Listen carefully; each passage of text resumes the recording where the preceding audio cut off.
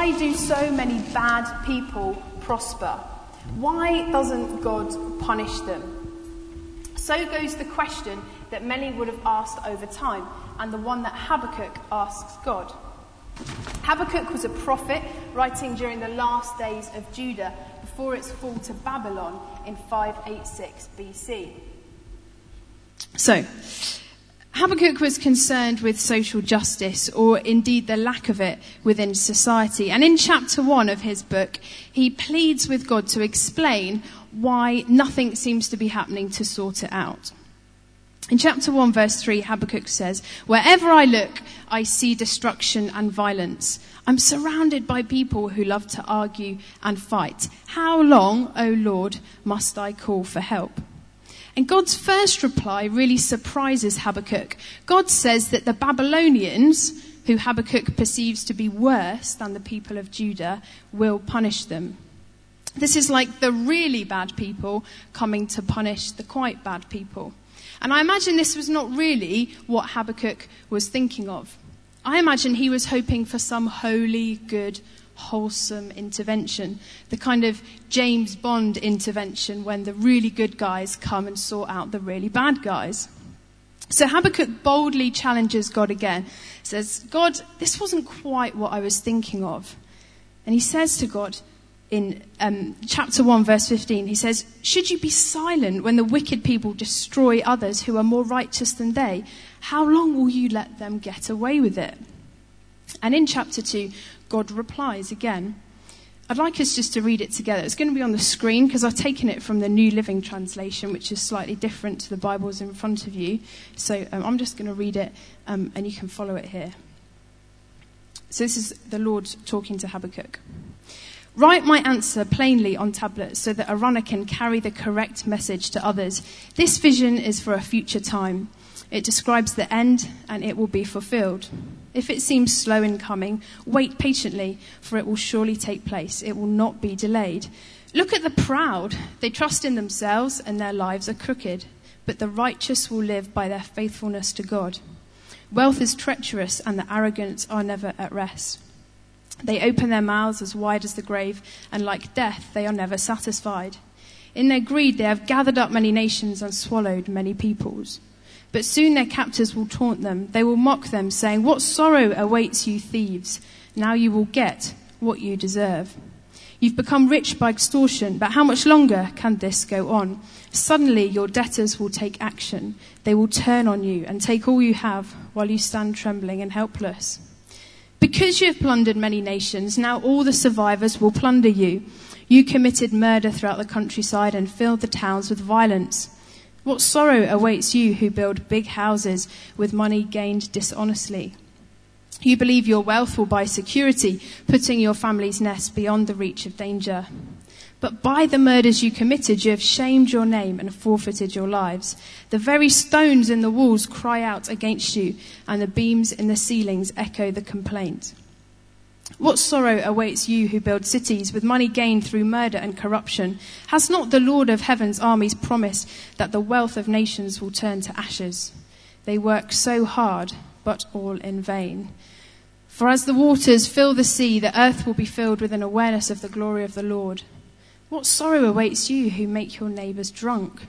You force your cup on them so that you can gloat over their shameful nakedness. But soon it will be your turn to be disgraced. Come, drink and be exposed. Drink from the cup of the Lord's judgment, and all your glory will be turned to shame. You cut down the forest of Lebanon, now you will be cut down. You destroyed the wild animals, so now their terror will be yours. You committed murder throughout the countryside and filled the towns with violence. What good is an idol carved by man, or a cast image that deceives you? How foolish to trust in your own creation, a God that can't even talk. What sorrow awaits you who say to wooden idols, 'Wake up and save us.' To speechless stone images you say, 'Rise up and teach us.' Can an idol tell you what to do? They may be overlaid with gold and silver, but they are lifeless inside. But the Lord is in his holy temple. Let all the earth be silent before him." Wow. You can see that God isn't very impressed with the Babylonians or with the people of Judah. And as I've reflected on this week, I'd just like to share with you a couple of things that I've been thinking about.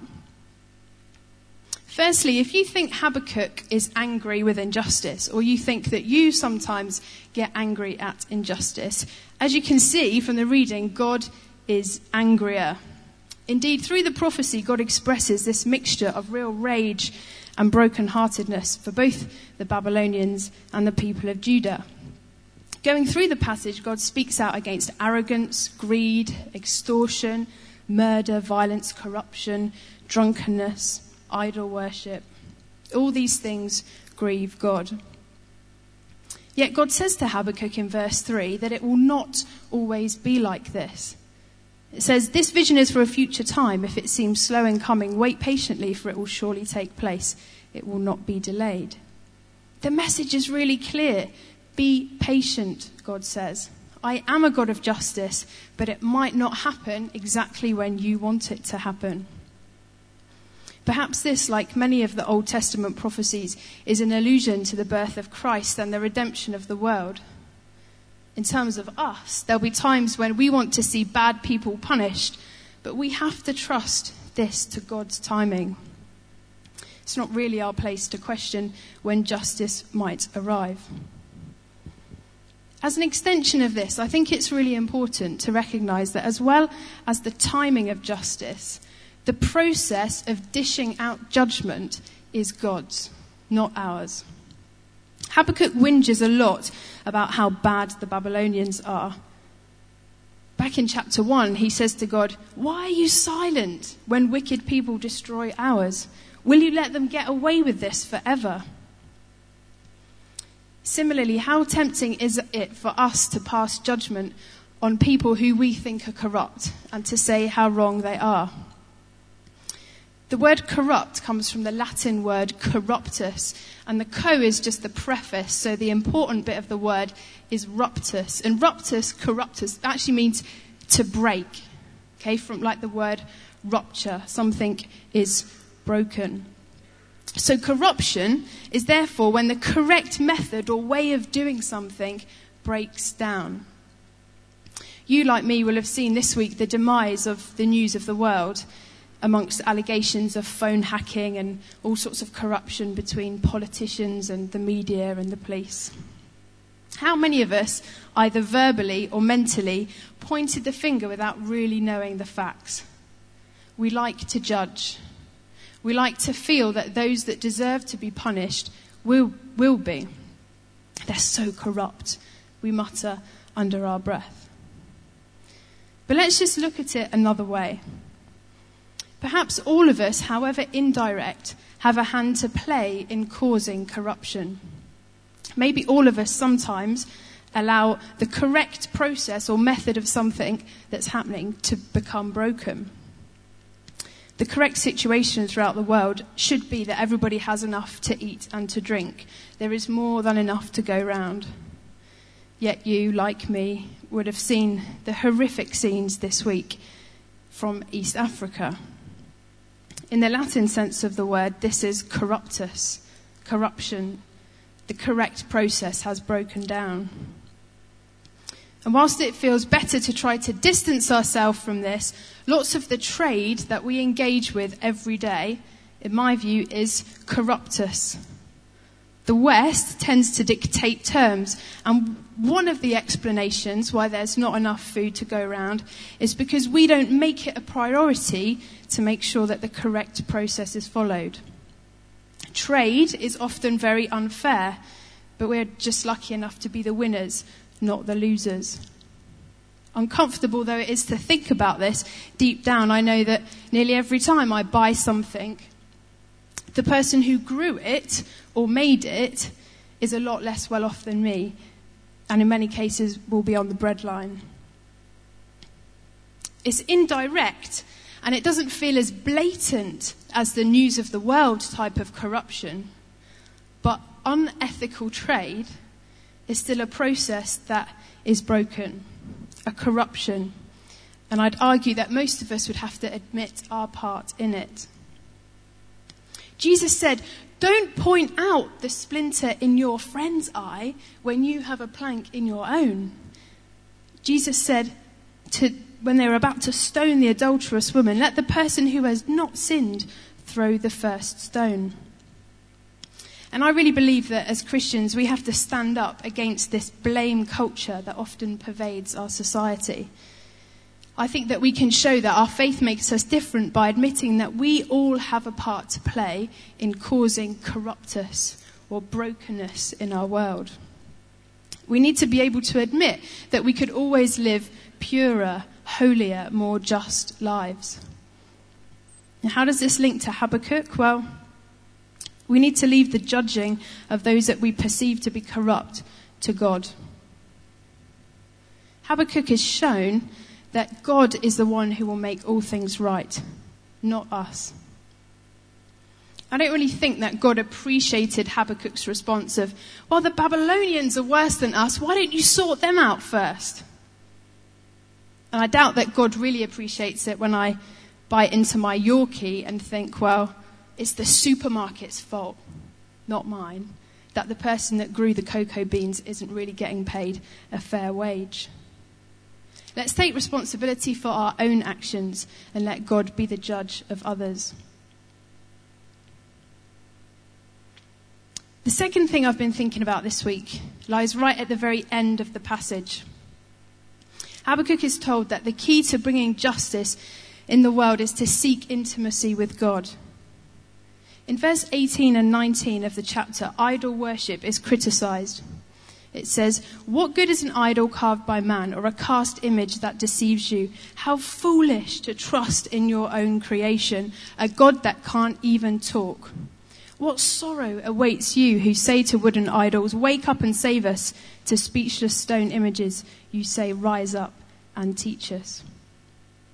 And following this in verse 20, it says, the Lord is in his holy temple, let all the earth be silent before him. For me, this suggests that amidst all the mess that we might sense around us, we need to seek God in all his holiness.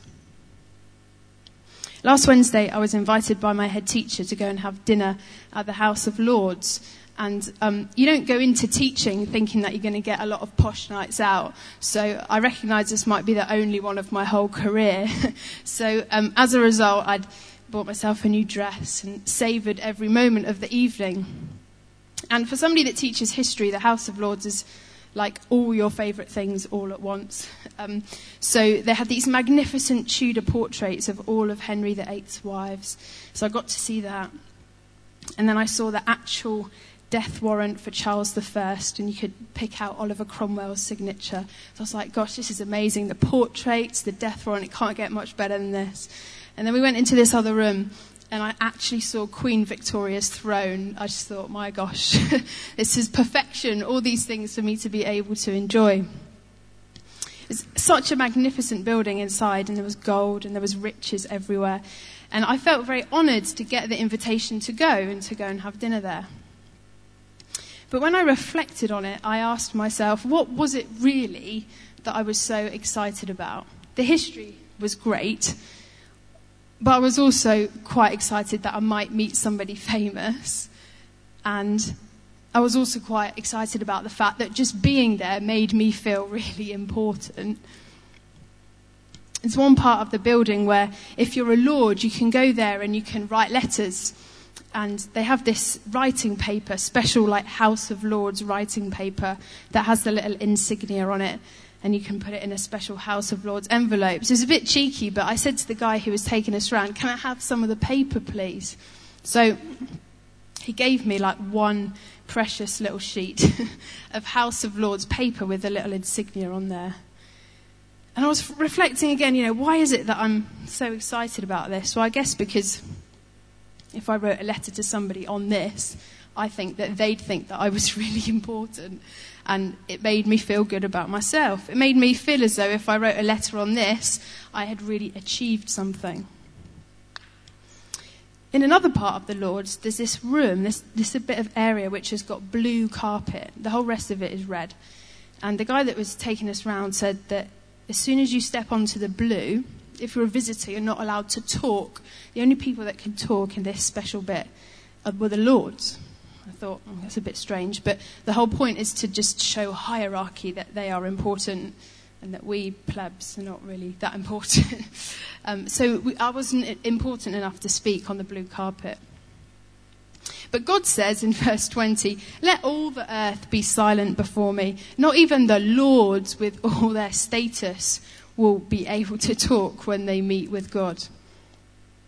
And in reality, whatever humans have constructed for ourselves can be grand and can be magnificent and can be enjoyable, like Wednesday evening was for me. But it doesn't compare to knowing God and being in his presence. God says here at the end of Habakkuk, I'm not interested in your idols, in the things that you collect for yourself to make yourself feel important. I'm interested in you meeting me and being silent before me. So the question is, are we prepared to get rid of those human-created things that make us feel important? Are we prepared to do this?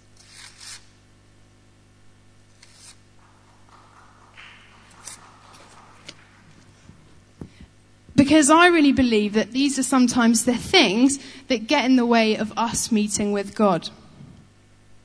I really believe that in that silent place of awe, when we meet God, he invites us into a relationship through his son Jesus. Let's not lie, God doesn't like our sin. We saw that there. He doesn't like my sin, he doesn't like your sin. That was really clear in the reading. But in that silent place of his presence, God shows us a way out.